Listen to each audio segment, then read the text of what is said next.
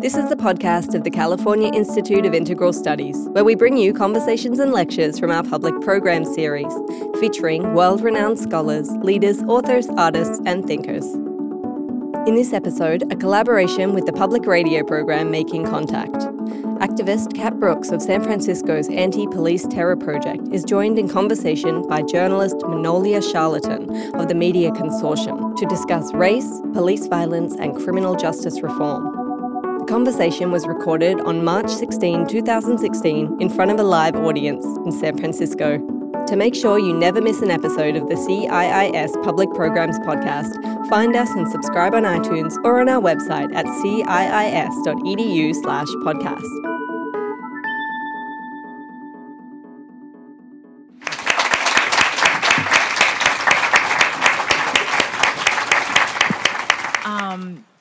I'm Haitian, and so one of the greetings from my homeland is a way for us to honor each other. So what I say honneur, and you respond respect, which means honor, respect. So I'll say honneur. Respect. Honneur. Respect.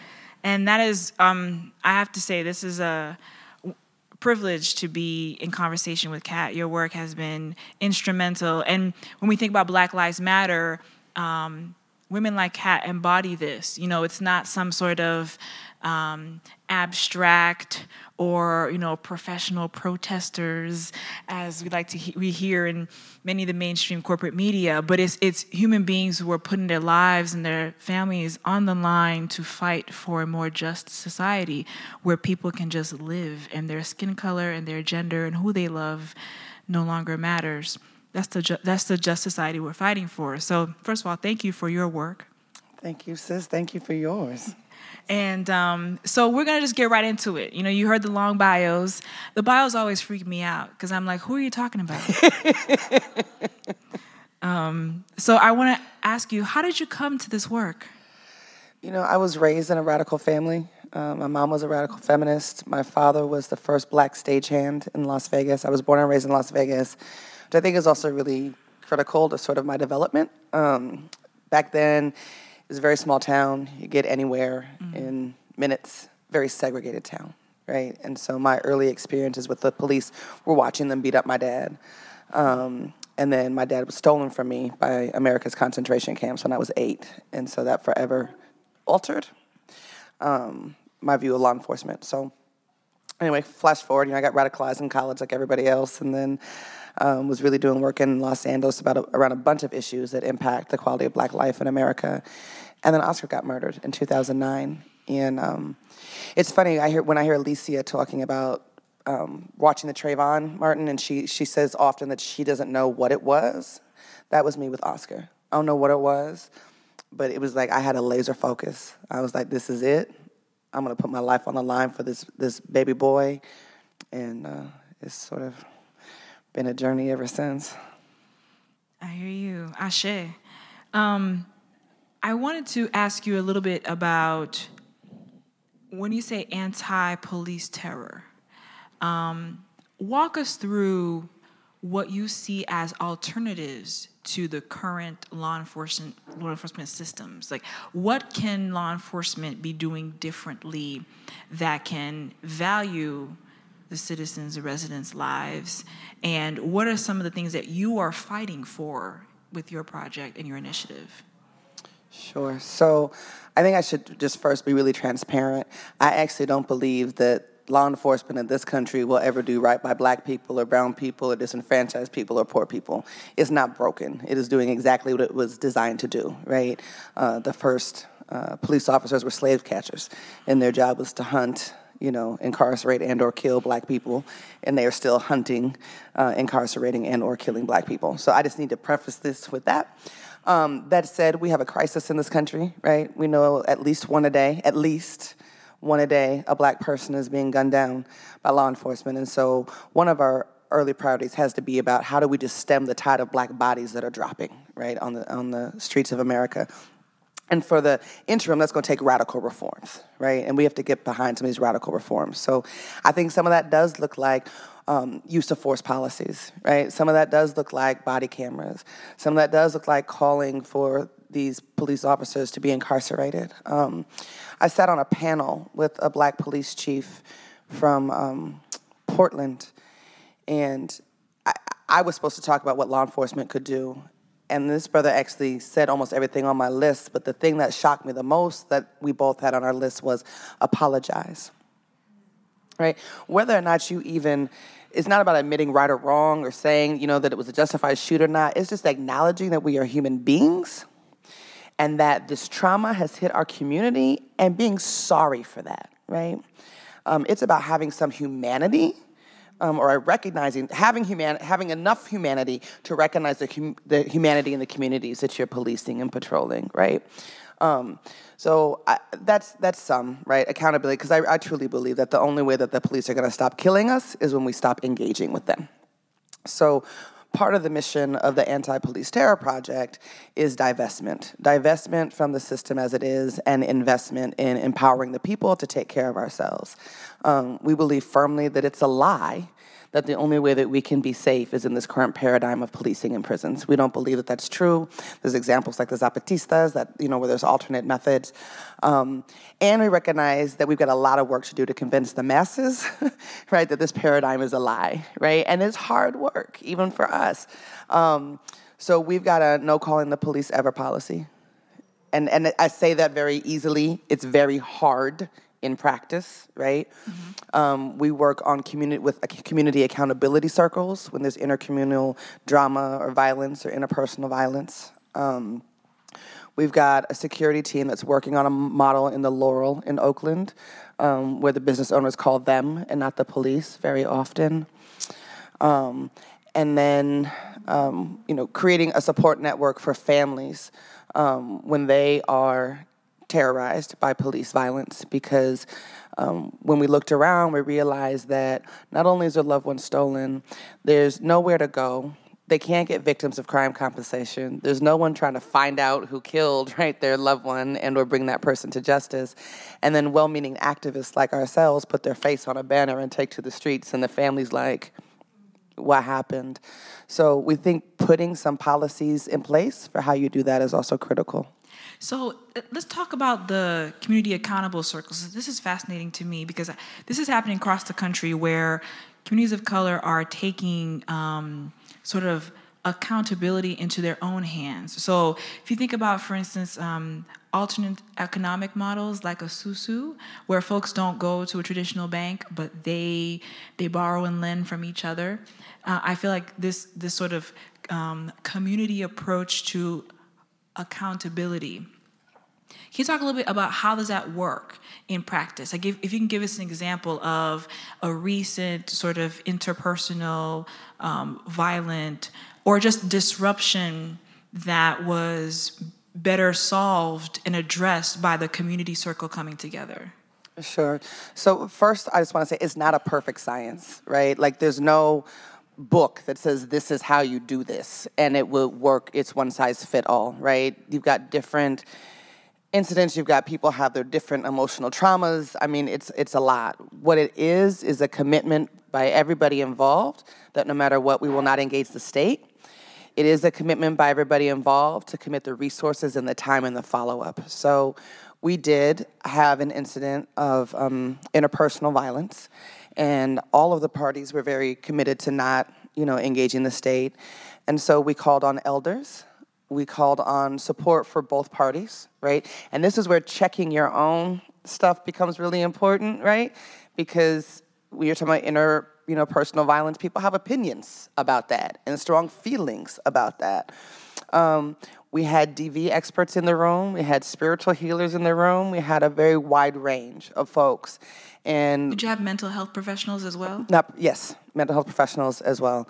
And we provided space for both folks to tell their stories separately, right? And both folks to say what they needed in order to achieve resolution. And we're actually still in the process of negotiating those needs on both sides, right? While having some agreements about who will be in what rooms. So it's about the community actually self-determining how it's going to resolve its own conflicts. But that's what we're talking about, self-determined Black communities, right? Which means that we get to decide. And this part, I think, is really fascinating to me. When I hear All Lives Matter, I think about erasure and silence and how violent that is, right? So that means, I feel like when someone says, well, all lives matter, they're saying you cannot claim that your Black life matters. They don't even realize they're doing this too. So the idea that a Black community can self-determine its economics, self-determine how it's going to not necessarily police each other, but to resolve each other's conflicts. So even the idea of policing, to abolish that thought, not just the state's law enforcement, right? Can you speak a little bit more about some of the violent narrative against this movement for Black Lives Matters, and how that we're talking about state-sponsored violence on multiple levels? So there's the police brutality and police violence, but there's also narratives that foster this violence. Oh, it's exhausting, right? I mean, it's just at this point exhausting.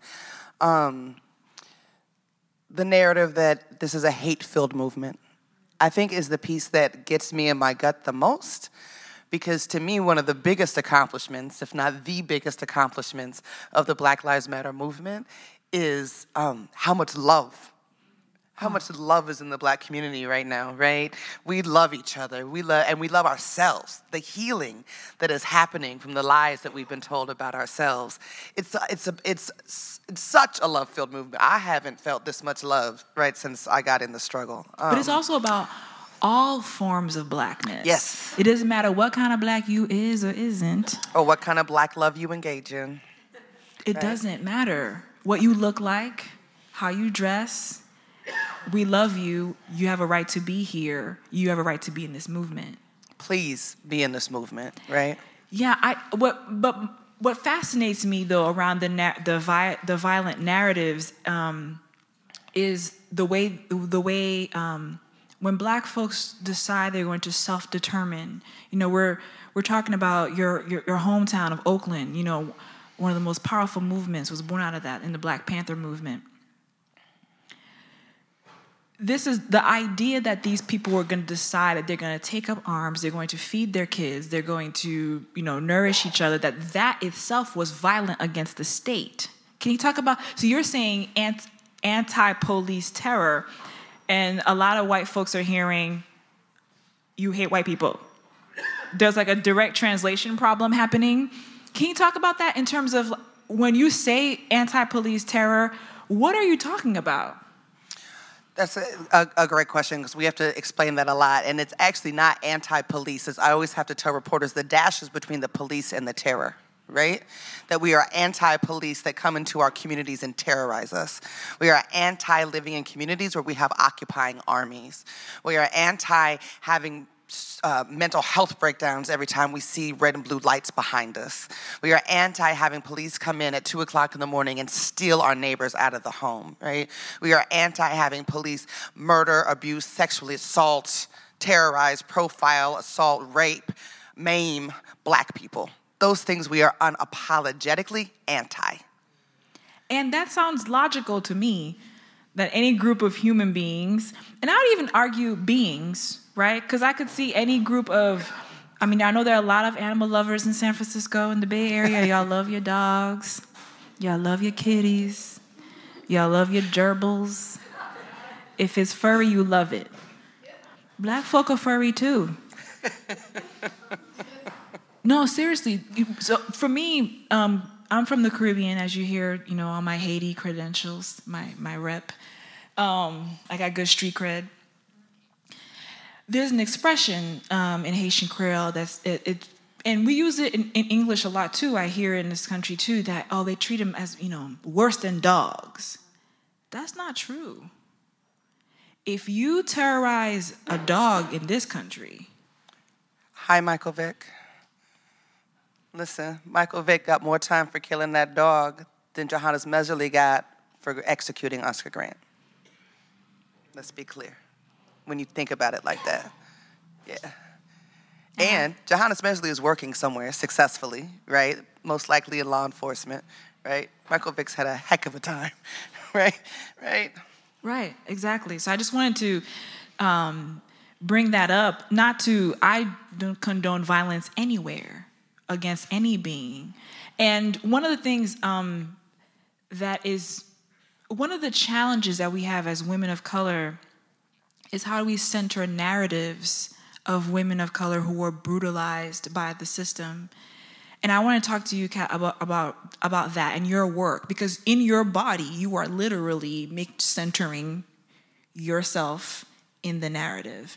But what are your thoughts around some of the work that still needs to be done around centering the women who have been victimized by the system? Like, we know the names of the boys, but what about the names of our girls? What are some of the work that you think still needs to be done, and what are some of the work that you think has already started to begin to center women in these narratives? Right. So I think I'll start with the latter. We've got the Say Her Name movement, which really is a movement now. I've been doing this work, for a minute now, and I've never heard people talk about Black women the way in which they are and as much as they are. There was a movement afoot. Last year there was a National Day of Action where the names of women who've been murdered by police were lifted up in some really amazing ways, right? That said, there's still tension even in the movement itself around that, right? We hear things like, oh, you're trying to pit the sisters against the brothers, right? And no, actually, but if we're going to eliminate our whole oppression, we have to be telling our whole story, right? Neither one of us can get there without the other. So I think that's still a challenge. And the sisters, frankly, are at the forefront of fighting for the brothers' lives. Have been, is now, and will be. Right? Always. Whenever I hear that, I get very confused. I'm like, you can't pit Black women against Black men, because we birth Black men, we fight for Black men, we nourish Black men, and when they gun down a Black man, women are at the forefront fighting for justice. I've always been fascinated by that. Right. We see our sons, our fathers, our uncles, our brothers, right?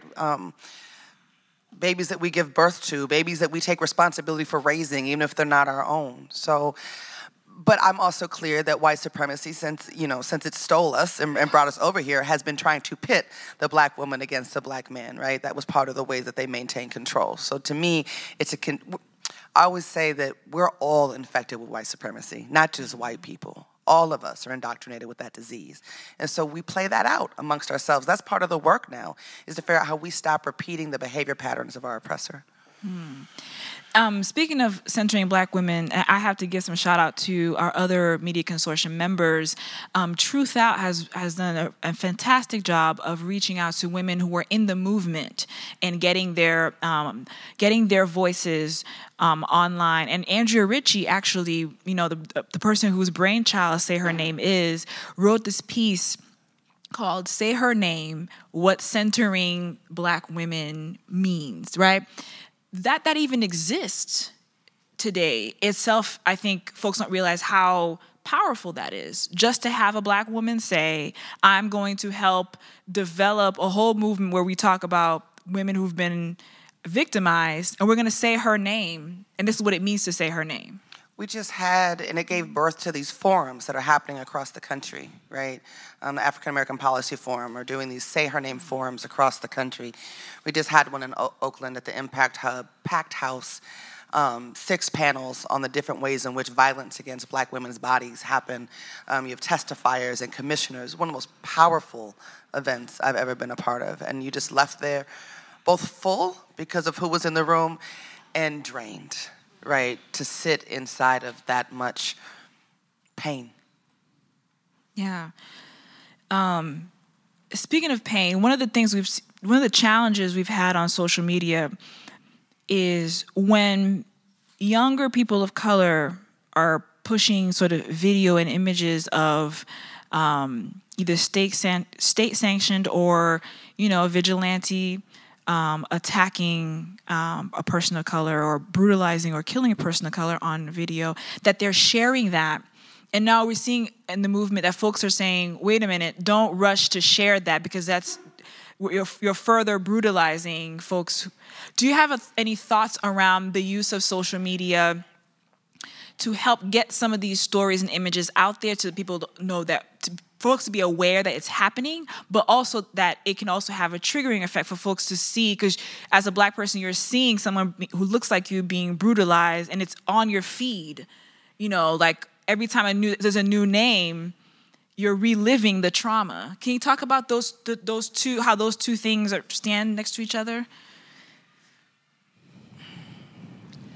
I think social media is where these 2 or 3 generations standing side by side is where we're at, right? And it is propelling the movement in ways that even just in 10 years ago we couldn't have imagined. I think it's a critical tool. For all of its drama and stuff, I'm a fan of Black Twitter. Yes. I just think it's just one of the best things we have. Because Black Twitter, to be frank, is like Black church. It's like the Black club. It's like the Black, the skating rink. It's basically, we're doing what we do. We're socializing publicly, right? And we have a platform to tell our stories in our voices or our 140 characters, right? Whatever that is, a way to connect with each other in real time about the struggle that we're experiencing, our shared struggle in this country. So I think that social media is critical. I think we can be smarter and more strategic about how we use it. There's a young person here that they're going in that direction, and I think we need to take it seriously and engage in best practices that further the movement, right? And help us win. I've seen the comments about don't share the images. I guess because I recognize that if those images weren't shared, right? If Oscar face down with his hands behind his back, if that image had not gone viral, right, we would not have seen the movement. If people weren't talking about Ferguson and showing Mike Brown's body lay in that street for 4 hours, we wouldn't have the movement that we had. And so I appreciate the trigger warnings, right? That's become a practice on social media. Warning, this is a trigger. And I think we've got to share more. I think there's still, even in the midst of this national, international movement for Black life, there's still people that will look you in my neighbor will look me in my face and say, it's not that bad. It's not really happening. Black people aren't experiencing anything worse than anyone else, right? And we forget that because my feed is all political people that share my political views, right? I forget I have to go outside and talk to Aunt Margaret about what the rest of the world is seeing.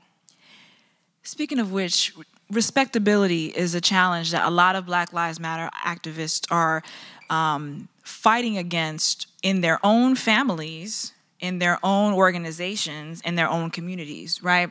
Can you talk a little bit about the difference of someone who's actively in a local Black Lives Matter chapter or who's in a local Black organization that may be in solidarity with a Black Lives Matter action, for example, how respectability is something that really has no place. Can you talk a little bit about that?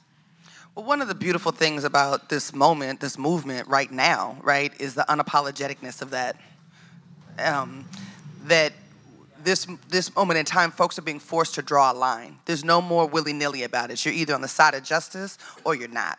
You're either against the slaughter of Black life or you're not. And there is no in-between, right? And that, I think, is incredibly powerful, one of the most incredibly powerful things about right now. So I've never had that issue, which is why I think there's certain rooms that I'm not allowed in, or people don't want me in, and the Bay doesn't have that issue, right? Actually, we call out everything and everyone here. But this is life or death, right? You can't be respectable to the person that's threatening to murder you or the system that's in continued oppression of you, right? You have to be clear, concise, and determined about your call for the end the war on Black life. I mean, even just that framing, that's the demand. End the war on Black life. And it is a war. That's not a word just thrown in there. That's the truth, right? We are at war. We are having war waged against us. Nobody has time to be nice about asking folks to stop. Not when we've got a genocide happening in this country. Yeah, I mean, one of the things I found, so I shared this with a couple of my colleagues. I spent a really surreal weekend with uncle of my partner who is a brown man who is a Trump supporter. Yes. The journalist in me is fascinated, of course, because we care about people's stories and we know why they think the way they think, and we want to explore and examine all that stuff. But the Black woman in me is terrified. I'm like,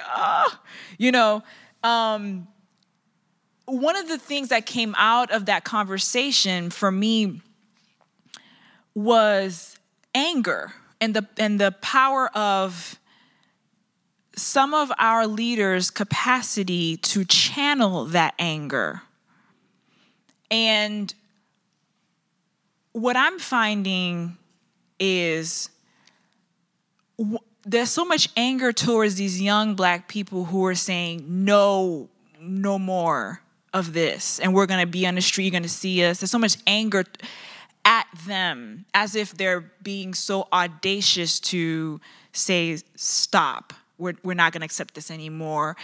Can you talk about the channeling of that anger, of channeling, whether it's white anger, whether it's just economic anger that we're living in a country that's very unjust economically for a lot of people, or there's lack of mobility, whatever it is. But there's so many leaders' capacity to channel that anger against people who are fighting for their liberation. How effective? You see what I'm talking about? I think so. Yeah, I had this aha moment a couple of years ago, because I really try to think through why people push back on what to me makes total sense, right? How anybody could be angry at people saying, stop killing us. And then I had this aha moment when I was talking to this reporter. Americans, white Americans in particular, are very invested in this belief of America as the home of the brave, the land of the free, where everybody has opportunity. It's not just, like for us, I'm assuming you're in this camp too, those are just words that I grew up hearing, right? That's never been my reality here. It's not anything I'm attached to. I couldn't have put it into words when I was a kid, but I knew it was garbage, right? White Americans, a lot of them, not all, but a lot of them, that is a part of their identity. That is who they are at their core. That is ingrained in what they believe about themselves, their family, their own ability to be upwardly mobile. That's what allows them to say, we are the greatest country on earth. And the movement for Black Lives is challenging that. So it's not just challenging a concept, you're challenging someone's identity, right? That they've invested a lot in and raised their children in. So I think that people like Donald Trump are savvy about that, right? And I actually think that Donald Trump is reacting to the same thing, right? And some other stuff. So I think they're savvy about that, and so they can channel that. That's what they're united around, right? Our America, this image of our America and our greatness. And I think that's a really powerful motivator and very dangerous. Right? Because what do you do when someone challenges your identity? Everything that you know to be real and true. Right. White supremacy groups do it, right? They channel that anger, and it's the angry, the Klan and the white supremacy groups do what they accuse, like the Black gangs are doing too. They find the disenfranchised. They find the young people that are on the streets and angry about so many things, right? And then they channel that anger into a hate, right, of this other that they can blame for everything that's gone wrong in their lives. I was thinking about this earlier, about the channeling of that. And what I think the movement for Black Lives is, it's channeling Black love. Yes. Because you have to love yourself to say, my life matters, and therefore your life matters, right? And if I'm going to be in solidarity, we've seen this solidarity, what it can do in action. For instance, I live in Chicago, even though I'm from New York, from Brooklyn, the Republic of Brooklyn. But living in Chicago, I have a whole newfound respect for the legacy of young people fighting against the system. So last night, they said, bye, Anita. They sure did. And for those of you who don't know what that is, Anita Alvarez is the prosecutor that enabled the cover-up of the young man who was shot 16 times. His name is Laquan McDonald. We lift his name. And these are young Black people with hardly any budget. They organized and said, this prosecutor has to go. They had a campaign. And that Trump rally that many of you saw where they protested, it was them. It wasn't just they weren't just protesting Trump's xenophobia and bigotry and what he stands for and what his supporters stand for. They were also saying, "You got to go, Anita." Right? So it was a powerful moment of local meeting national politics where they were handling two things. They were multitasking is what they were doing. It was multitasking. They were handling what was unjust in the local system, in which the black establishment, the black political establishment was like, where these little kids coming from? Like, what are y'all doing? You know, that's not how we do things here. If the mayor invites you for a private backroom talk, you go talk to the mayor, you know, and these black kids are like, no, we're not going to do that. That doesn't yield anything. And, you know, we also hear this narrative that these young people, they have no focus. You know, they're just out in the streets marching, disrupting, you know, stopping folks. They don't respect law enforcement. Well, if they had no focus, how are they removing prosecutors? You know what I mean? I got to give Cleveland a shout out. Those young people got the prosecutor out who didn't do his job to make sure that officer was held accountable who shot that boy, a baby boy named Tamir Rice.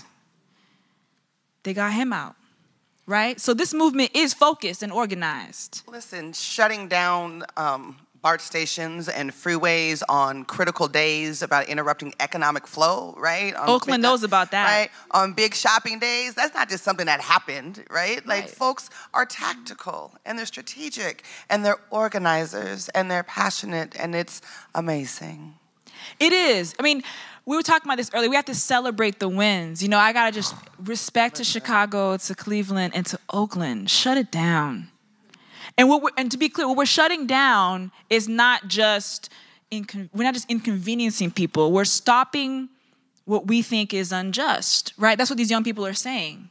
We're talking about liberation. I mean, it's powerful. It's healing space.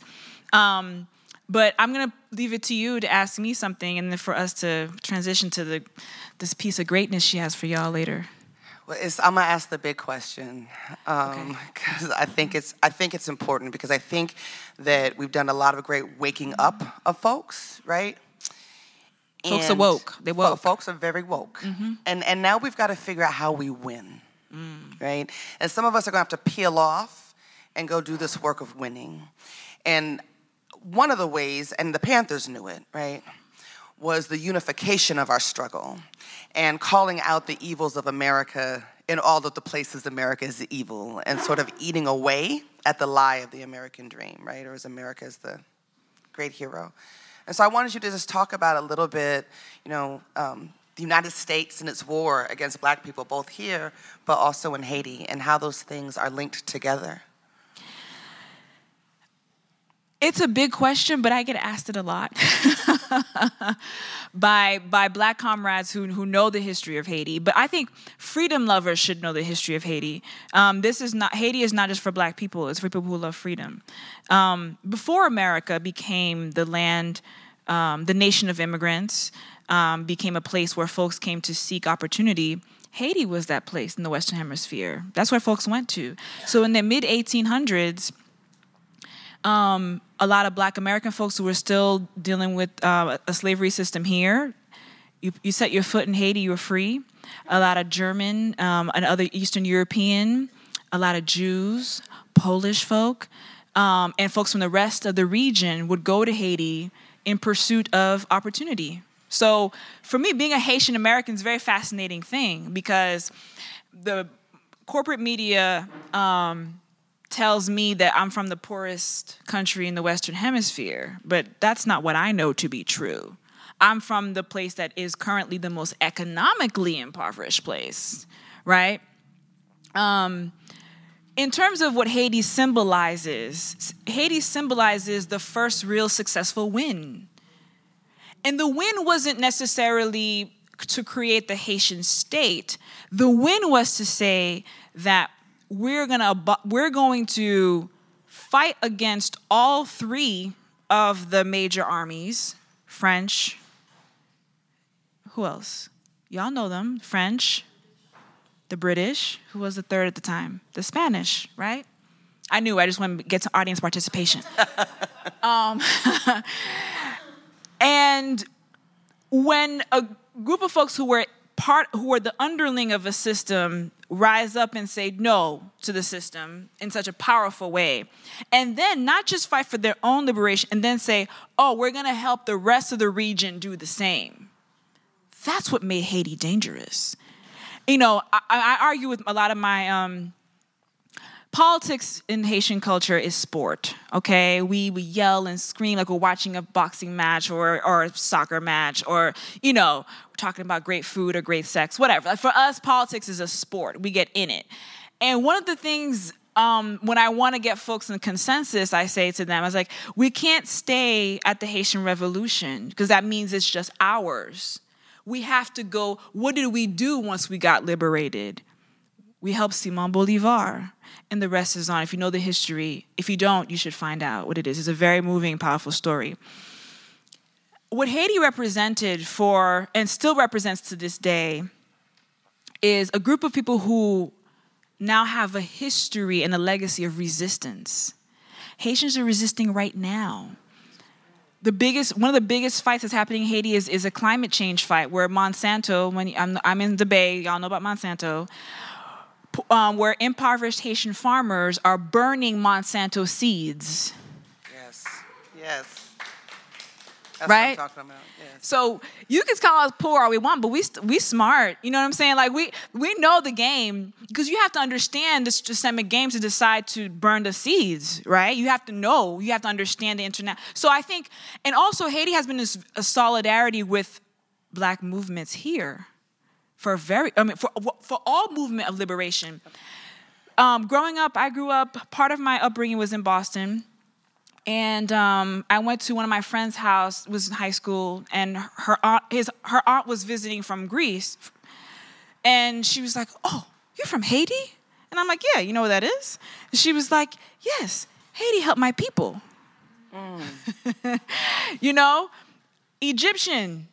Same thing. I mean, it doesn't matter where I go. If people know their own history, they know that this little place, Haiti was one of the first places to declare war against Hitler.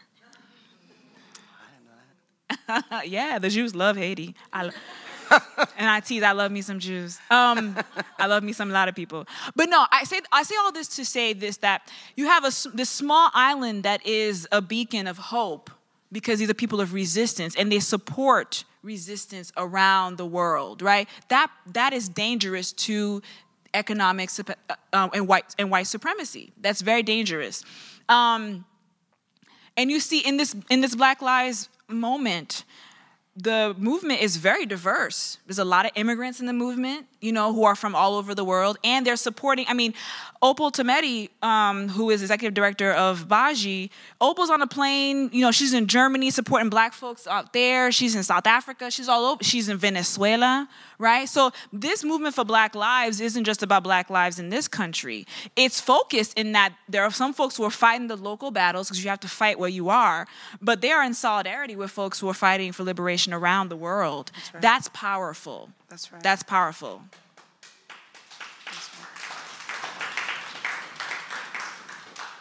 My last question to you is going to lead us to the piece of greatness I mentioned earlier. What is the role of art in the struggle for liberation? I believe that artists are the conscience of our society, or they should be. Art has the ability to push the issue in a way that just conversation sometimes can't. My particular practice, which is theater, I get to lock you in a room for 60 minutes, 90 minutes, and you just sit and absorb, right? Art critiques society and celebrates society. Artists have a job to tell the stories that other people want to ignore. In the Bay, we have an amazing legacy of art as resistance. The murals that go up, the soundtracks that get created behind, you know, the deaths that we face. We've got artists like The Coup and Dead Prez. I mean, it's just, right? Art is resistance. and it threatens the state. There's stories all the time of artists who have died for resisting through their art. So art is and should remain on the front lines of struggle. So in Haiti, as they do in Africa, as they do in many different places, we have a saying that it's an affirmation. It's a spiritual calling. It's like saying amen. It's like saying right on. It's like saying amanla, all in one word. It's ayi bobo. But usually when you say it, you rise a couple of times. So I would say ayi bobo, and you guys would respond. So let me know you heard me. So ayi bobo. Ayi bobo. Ayi bobo. Ayi bobo. That means right on. That's the way to acknowledge it. We acknowledge the ancestors. We acknowledge the spirits that move through you to do that. And I just want to thank you for. I'm always fascinated by the courage in the artist, especially artists of oppressed peoples, right? Because you are our voice. You are our truth. So thank you. Ashe says thank you.